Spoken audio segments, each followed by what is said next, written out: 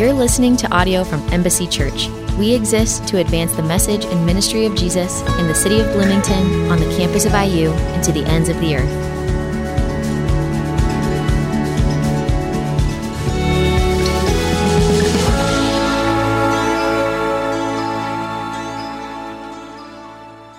That's good. I don't think we can show that video anymore before I get up to preach because it puts me in an emotional spot. And I remember sitting at that conference 2 years ago, bawling my eyes out as people prayed over me to go to Bloomington. And here I am, and it's weird. It's weird. It's like a perspective shift to remember back to that. And now the Lord's brought us here, and we have actual students, which is insane. Like, never, if you would have asked me seriously, did I ever think we'd have any students in Salt Cove IU, I would have said no. And they exist.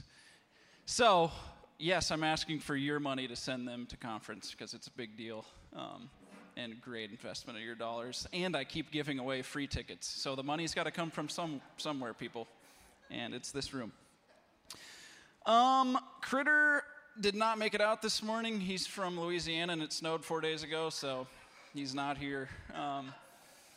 Just kidding. He's at one of our other churches in the Salt Network family. He's at Mercy Hill, which is in Cincinnati, which just is even more new than us.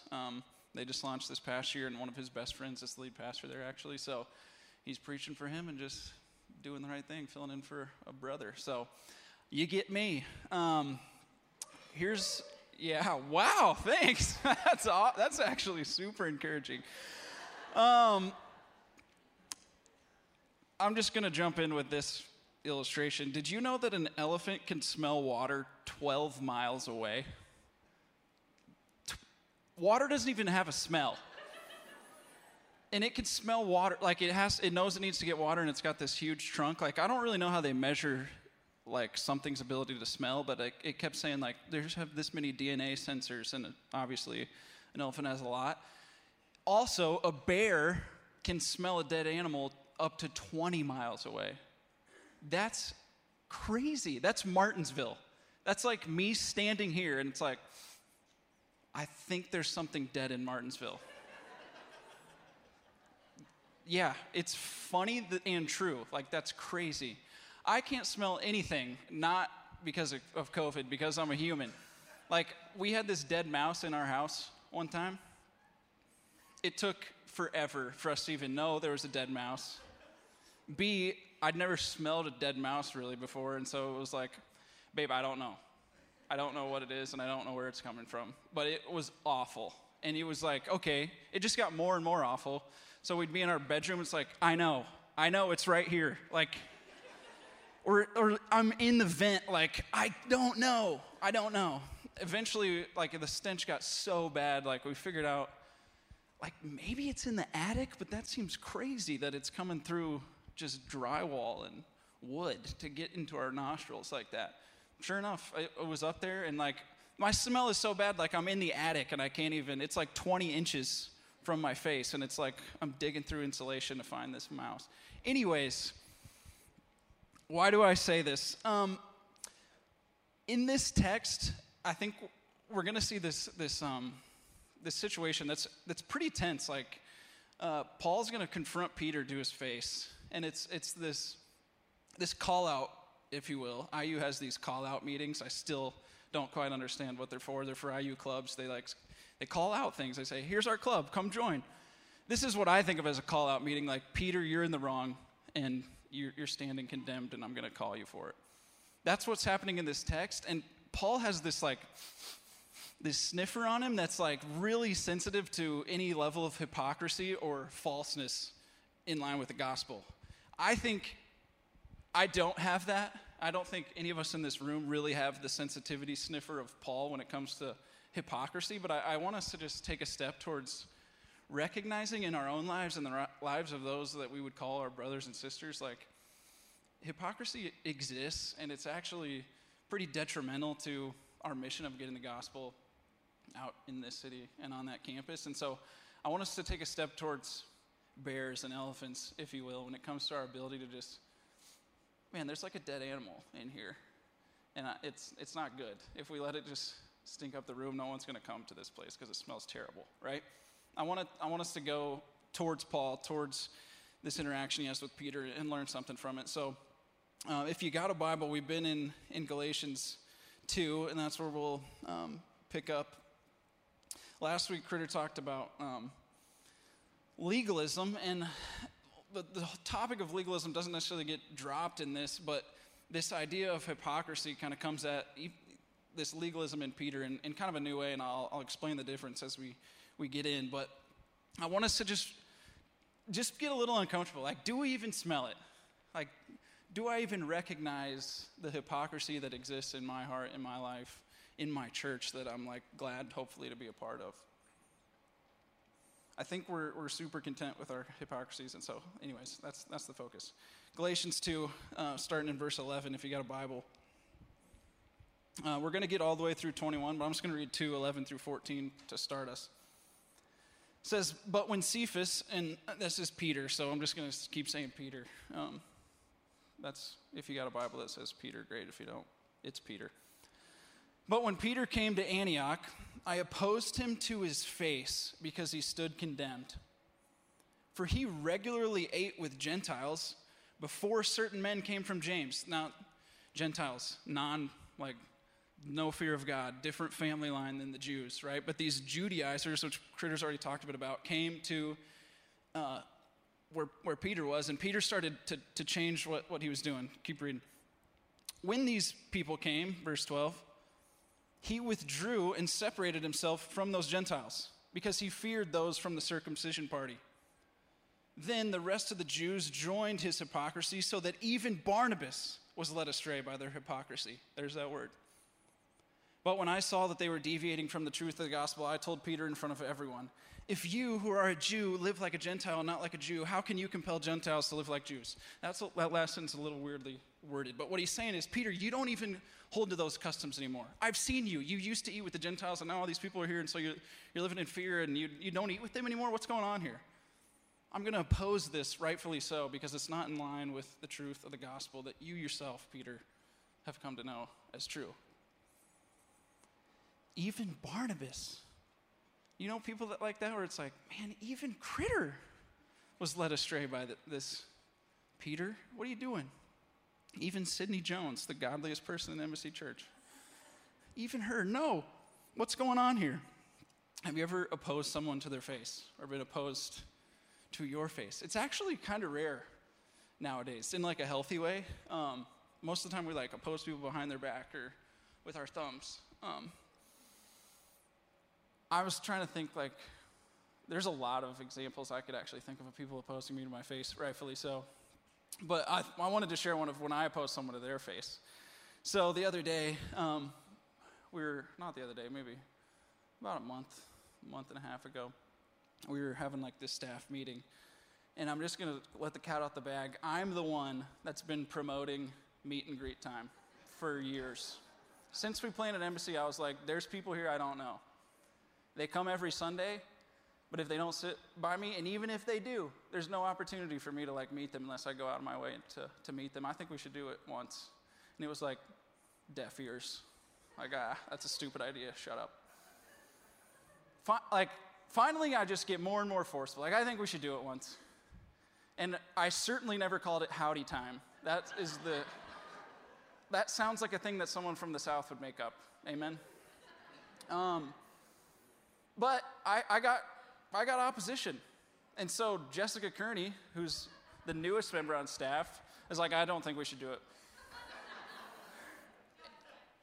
She hates it. I said, I hate you, sit down, we should do it. No, I said, no, I think, she was opposing me to my face. So much so that even Bree was led astray by her insanity. Anyways, maybe you don't think meet and greet time matters, maybe you do. It doesn't really matter. What matters is this is what's happening. Paul is like the man, and then Peter is like the man. And Paul's going at Peter. If you've read Acts, like half the book's about Peter and half's about Paul, pretty much. And they're in opposition over what? Over Peter's, what Paul calls hypocrisy. Now, why is this hypocrisy and not something else? What's going on?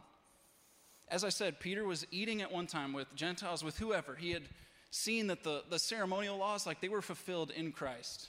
And so food doesn't make me unclean, right? What family I was born in, that doesn't save me. But now these Judaizers that still kind of believe that stuff because it's deeply ingrained in Peter and Paul's own tradition come along, and Peter's like, well, yeah, like I'm used to running with this crowd. So when they come, even though I don't really think this stuff saves me anymore, like, I don't know. I'm in this weird spot of fear and social pressure. But Paul recognizes what this communicates, right, when Peter gives into this, and so he calls him on it. And this is Peter, mind you, that in Acts 10, we just walked through Acts, conveniently enough. If you've been with us, you know, and maybe can remember, or you're just familiar with the book of Acts. Acts 10, Peter's the guy that God sends a vision to go to Cornelius, who's a Gentile, and bring the gospel. Like, Peter's like the guy that preaches the gospel first to, like, the people that aren't Jews. And it dawns on Peter, wait, nothing's unclean if God calls it clean. Like, this is kind of silly. Like, what we've been doing to like be set apart was God's way of fulfilling in Christ all of these laws that are meant to show us that God is holy, and yet it's been fulfilled. And so the gospel's for everybody. Peter's like the guy that was one of the first guys to understand this, and one of the first guys to start to not act in line with this belief. This is Acts 10. This is Peter's words. Now I truly understand that God does not show favoritism. All the prophets testify about him, that through his name, everyone who believes receives forgiveness of sin. This is Peter, pre this situation in Galatians. And some think that this confrontation that's happening is actually before the Jerusalem Council in Acts 15, where they kind of make a decision about all this legalism stuff. Like, hey, do like people need to, keep holding to some of these customs? And it's like, no. And so Peter's one of the guys at the Jerusalem Council. I don't know, he's probably on the side now with having been confronted by Paul, and it's like, no, forget that. Like, Jesus came to put an end to sin and death and hell, and it has nothing to do with our ability to hold to certain customs. What is hypocrisy? If you think of it this way, you can kind of think of it in comparison to like lostness and legalism, and then hypocrisy. Lostness is like wrong belief and wrong action, okay? I'll use money maybe as an easy example. A wrong belief about money would be, it can satisfy and save me and give me everything that my heart longs for, right? That'd be a wrong belief, which then probably leads to the wrong action. Well, then I'm going to stake my life on it, Everything I do is going to be in the pursuit of this. We would just call that lost. Legalism is a lot trickier, right? Legalism is right action, but still wrong belief. So my belief about money that I might get tripped up is like, man, I think that God really cares about my giving such that he thinks differently whether I do or don't give. Like, if I tithe, that makes me a good person, and then God is maybe indebted to me because I'm good. He owes me heaven. Or at least, surely. Right action, I tithe, I'm generous. Wrong belief, that saves me. Hypocrisy is probably even trickier. It's right belief with wrong action. So my belief would be, man, God, money can't save me. God's given me everything I already have. I'm just a steward of it. It's actually more blessed to give than to receive. Jesus has already given me everything. So an adequate response might be, a little bit of generosity. I believe all that stuff. And no, I don't tithe. That actually is real. And money is just the example I use, but think about anything that you'd say, yeah, I believe that, and no, I don't live. Like, it's really actually hard for me to follow through. That's hypocrisy. Right belief, Peter, nope, God doesn't show favoritism. Food doesn't make you clean or unclean. We're all unclean apart from Christ, and Christ makes us all clean. But he doesn't really sit with those guys anymore when the Jews come around, right? Paul calls it rightly hypocrisy. This is maybe use a non-spiritual example, like of hypocrisy in my own life. I believe that if I never ate McDonald's again, I would feel better and my life would end better. And if you came and asked me, hey man, you want to run through McDonald's after church? I would probably say, yeah, that sounds great. Like, am I a hypocrite? I think like it's fair to say definitionally, I am totally a hypocrite in that area.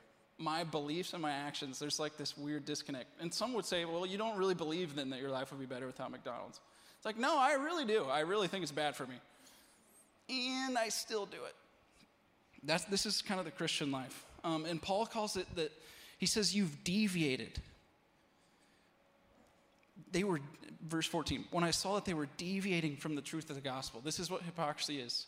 I know the truth of the gospel, and yet, I've deviated from it. This is, Christian maturity then is like right belief and right action for sure. But isn't that like essentially what sanctification is? I think Critter's going to teach on some of this next week, but essentially what happened when I came to know Jesus in college was something crazy changed on the inside. And now the rest of my life is getting my external actions to align with that insane change that I have no explanation for other than the grace of God. My whole life is going to be this hypocrisy trip where I'm trying to deviate less from what I know is true. And here's the thing, hypocrisy is ugly. Hypocrisy is probably a large reason why I wasn't a Christian sooner. It's probably a large reason why my parents aren't, you know?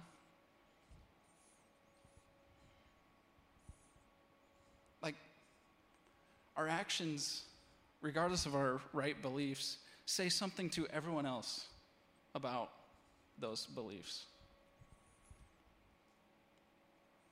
And hypocrisy, if nothing else, is, like, full disclosure, rampant in this room. The person to your left and right, like, for sure, could be definitionally labeled as a hypocrite. Almost especially so if they actually have really right beliefs about the gospel, and I hope they do.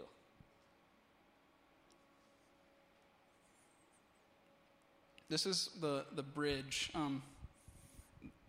The tension I want us to sit in before we move to the second half of this text is like, if Paul was to open those doors and call you on some of your hypocrisy, what would it be for? I just mentioned money, but I want to give you time to actually think, like, man, there's stuff I believe and there's actions that I do and they don't line up. And so just sit in that. What is that? For me as a pastor, I tell you, I sit in this place all the time. Every sermon I preach, you realize, is a sermon that I cannot perfectly adhere to. So every time I teach about money or love or anything, I have to remind myself of the gospel the whole way through, because it's like, wait, do I actually believe this stuff? Like, yeah, I do. But do I actually adhere fully? No, I don't. Should I even be a pastor? One of my convictions is that God uses even the most broken. And so here I am in place of Critter. What is it for you? But if Paul comes in here and he just goes off, which he wouldn't do because he doesn't have the level of trust that he has with Peter, right? With all of us. He's not just going to do that to a total stranger and rip on you like that, I don't think. Look at how he handles this confrontation in the second part of this text. Verse 15, Galatians 2. This is what he starts saying to Peter. We are Jews by birth and not Gentile sinners. And yet, because we know that a person is not justified by works of the law, but by faith in Jesus Christ, even we ourselves have believed in Christ Jesus. What's he saying? Peter, hey, we know this. We're Jews. We're not even Gentiles. But even we know none of that stuff saves us. Even we, the best of the best in society and in God's religious hierarchy, know that it's only by faith in Jesus Christ. And thus, we ourselves have believed. This was so that we might be justified by faith in Christ and not by works of the law, because by works of the law, no human being will be justified. Again, telling him all stuff Peter already knows. But if we ourselves are also found to be sinners while seeking to be justified by Christ, is Christ then a promoter of sin? Absolutely not. Is Christ a promoter of sin because this whole room is full of sinners? Absolutely not. However, if I rebuild those things that I tore down, I show myself to be a lawbreaker. For through the law I died to the law, so that I might live for God. I have been crucified with Christ, and I no longer live, but Christ lives in me. The life I now live in the body, I live by faith in the Son of God, who loved me and gave himself for me. I do not set aside the grace of God, for if righteousness comes through the law, then Christ died for nothing. For nothing. Notice what he doesn't do. He doesn't just tear Peter down, rip him a new one, open up a can. No. Nor does he even talk about consequences. Like, Peter, I don't think you should be an elder anymore at the church in Antioch, dude. You're a hypocrite. There's going to be punishment. No. There is consequences for sin, and there is sometimes rightful, I don't know. But he promotes Christ and the gospel. Like, he just heaps it on. That Magnified Christ song, I never even heard that before. It lines up great with this text. Good job, Eric. He essentially reminds Peter of the belief he already knows. Like, if hypocrisy is right belief and wrong action, Paul just is focusing back in on the right belief and trusting that by the grace of God, that will someday lead to right action, less deviation, the gospel, period. Belief is weird, and it seems as if what's happening in this text is Paul's come to this deeper belief than Peter about this issue, right? We don't know what Paul would have done in this situation or what vantage he had into Peter's life, but it's certainly a conviction of Paul's that we are not justified by works, therefore our actions should communicate that to everyone. It's this conviction, right? Has something for you ever moved from I believe that, to that's a conviction of mine? Again, my hope as I mature in faith is that the things that I believe by faith right now that don't discredit would eventually become convictions that I actually live my life by. Give me an example of, by the grace of God, one of those things, like Bible reading. For me, as soon as I became a Christian, it made total sense. Yep, I don't have a basis for truth. This is it. I should read my Bible. It was just a belief, though. There was no pattern. There was no habit in my life of doing that. Now it's like a conviction. I know my mind is getting filled with garbage all day long. I must renew it somehow. This is the best tool I have. I will read it. It has moved deeper. But I love in this text by the end, it's almost as if Paul's not even talking to Peter anymore, just preaching to himself. You realize that? Even his pronouns change. For though I died to the law, through the law I died to the law so I might live for God. I've been crucified. He's just preaching to himself. I love it. Paul is himself a hypocrite. He says it countless other times in his writings, right? I'm the chief of all sinners. What? Oh man, I hate that I do what I don't want to do. That sounds like hypocrisy. Yeah, Paul's a human as well, just as we are. And so as I get to some application, what do we do with just a hypocritical mess, Where do we go?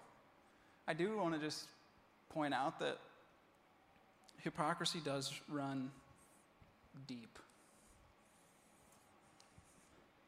It doesn't just magically rid itself from our lives. Like, my beliefs don't just automatically become convictions. Like, they might occasionally. But what's happening here, I think, is actually pretty beautiful, what Paul's willing to do for his brother Peter.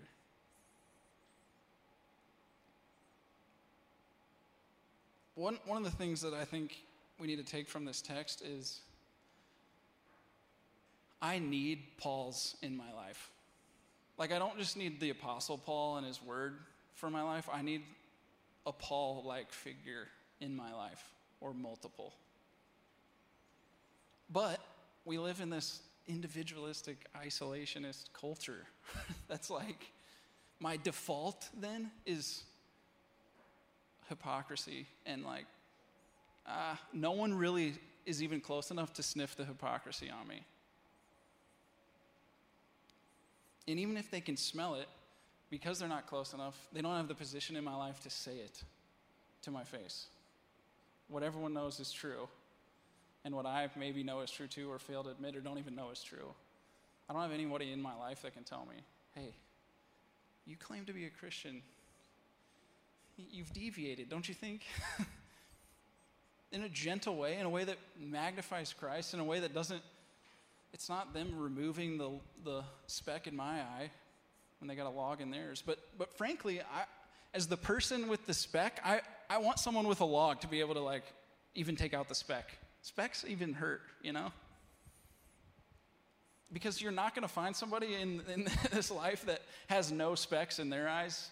And so, yeah, I'm telling you, get around a bunch of other hypocrites and talk openly with each other. That will serve you well in life, especially as you try to align your life with your beliefs about the gospel. Hypocrisy, I think, is kind of like Subway, like the smell from Subway, you know? We only had Subway and Pizza Hut in my town growing up, and so it's like, I had a lot of Subway. But I'll never forget what my mom said about Subway. It's like, you cannot, if you eat Subway and you take it in your car, you just smell like Subway the rest of the day, for sure. Hypocrisy is kind of like that. Like, it's kind of tough for me to smell, but you can't not know that I just went to Subway for lunch. Anyways. And I'm not saying everyone needs to know.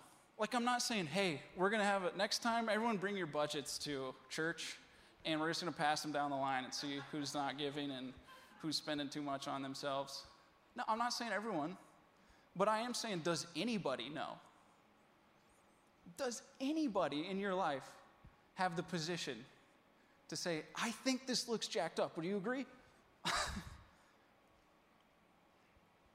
Fear of this, of being known, is totally normal. Totally normal. It's also total hypocrisy to sing songs in here about how free we are from sin, and we don't even feel any freedom to talk about it.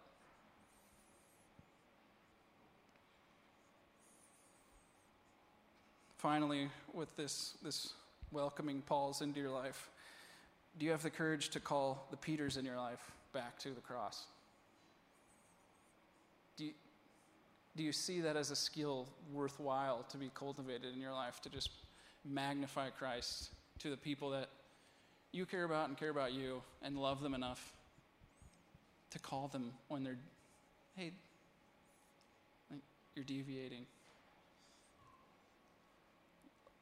I hope you do. I hope you care enough about me to say that to me, because I believe the same things as you. I believe that it would be very, very good for my life to perfectly align with the gospel. But I need Paul's. I need help. Like, we need one another. This is the church. This is the design of God to help us flourish this side of eternity, right? If you're tracking with my application, point 1 was supposed to be hypocrisy runs deep. What's so funny? Oh my gosh. Yeah. I'm not even going to acknowledge what just happened in the front. Hypocrisy.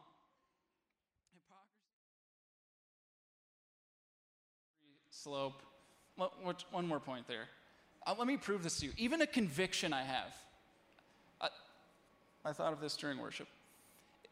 One of the convictions I have is it is a good thing to zip up my zipper after being done in the restroom. It's not just a belief. It's like, no, for sure, that's objectively right. Do I still do it every time? No. Why? Brokenness is so deep. Like, we are incredibly forgetful, even of our convictions that were once so sure.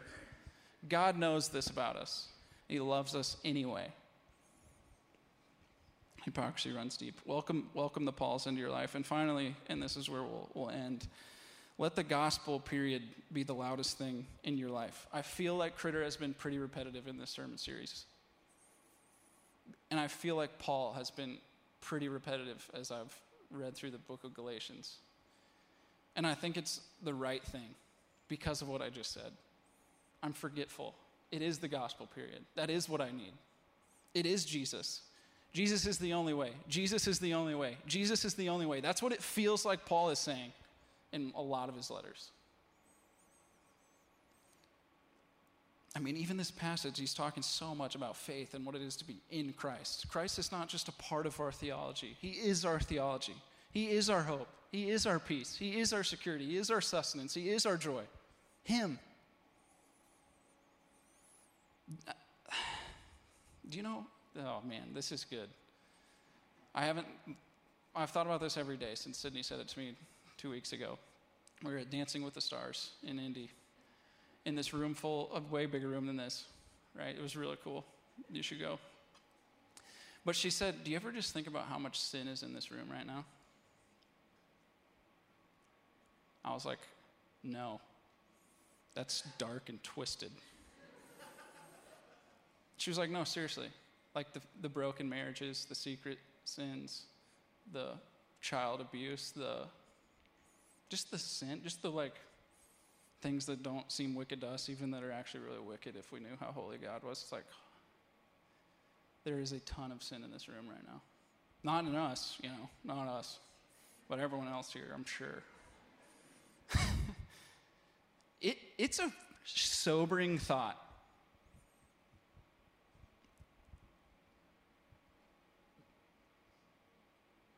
The follow-up thought to that, though, is like, do you know how insane that actually makes the grace of Jesus then? You know how shocking the gospel actually is that he could save this entire room with what he did on the cross?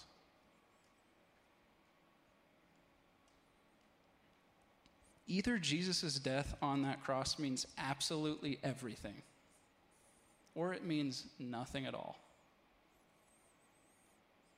That's what Paul says. If righteousness comes from the law, then Christ died for nothing. That event in history was as pointless as everything else in history, because when we die, there's nothing, and what are we even doing here? You got to make a decision about that. And Paul desperately wants Peter's life to help others come to the conclusion that Christ is everything, not nothing. And to put your hope in anything else is the wrong thing. The largest gap that exists in my life, the gap between me and God, has been filled by Jesus. The largest gap that remains is the gap that exists between my belief in that and my ability to adhere to that crazy reality. And I need Jesus to actually fill that gap too.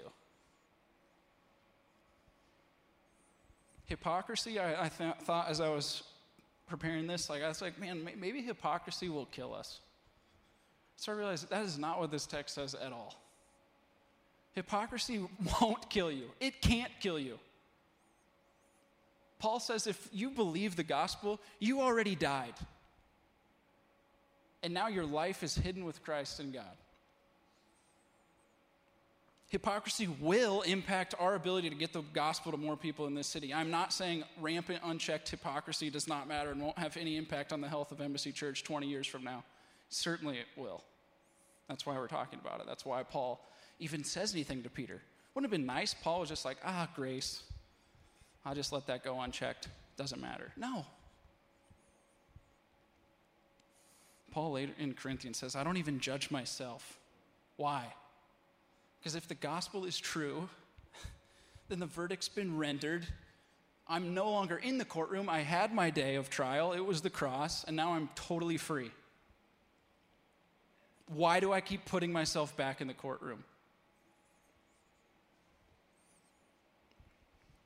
There's a subtle difference, I think, between trying to make God the first thing in my life, and like I know there's this hole that exists and I want to put him there, and so I almost try to like lasso him in there. Like that's like not the wrong motivation. But there's a big difference between that and just like letting him be first place.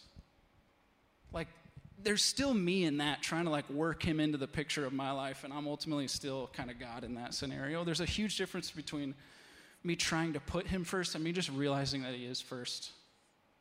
He is everything. I'll end with this. George Mueller, who was a super godly guy, did a ton, thousands of orphans and millions of dollars, all on prayer. Someone asked him one time, what's the secret to your effectiveness in ministry? And he said, you want to know the secret? There was a day when I died, utterly died. Died to George Mueller, his opinions, his preferences, his tastes, his will. Died to the world and its approval and censure. Died to the approval or blame even of my brothers and friends. And since then I have studied only to show myself approved unto God. In summary, George Mueller said, because of Christ, God approves of me. And that has made all the difference in how I've been able to live my life. Let me pray that we would understand that more this morning. Jesus, thanks for Paul. Thanks for this confrontation in Galatians. Thanks for, just this insight into hypocrisy and what it is. And we know it can be detrimental, and we know that, frankly, we're full of it. And God, we know that you love us despite it, and you will certainly take the reins and help us to deviate less from the thing that I hope that the majority of this room believes is the central thing of importance, and that is that nothing can save us except what you did on that cross 2,000 years ago. God, I pray that we would just sit in that for a second. Just looking at you, Jesus, on the cross. Lord, it's a historical fact that happened. And so the question is, does it mean nothing or does it mean everything? And God, I know in my heart of hearts that it means everything. Thank you for revealing at least that to me. God, I pray that you would reveal that to more people, and you'd help me live my life in such a way that it would say the right thing about that event and that moment and what that means for the other people in my life that don't know you, that don't know where justification comes from, that think maybe Christianity is like every other religion that says you can just work for salvation and it be granted to you. God, that's not true. So we thank you for grace this morning, and we just want to sing and beg you to change us more. We love you. Amen.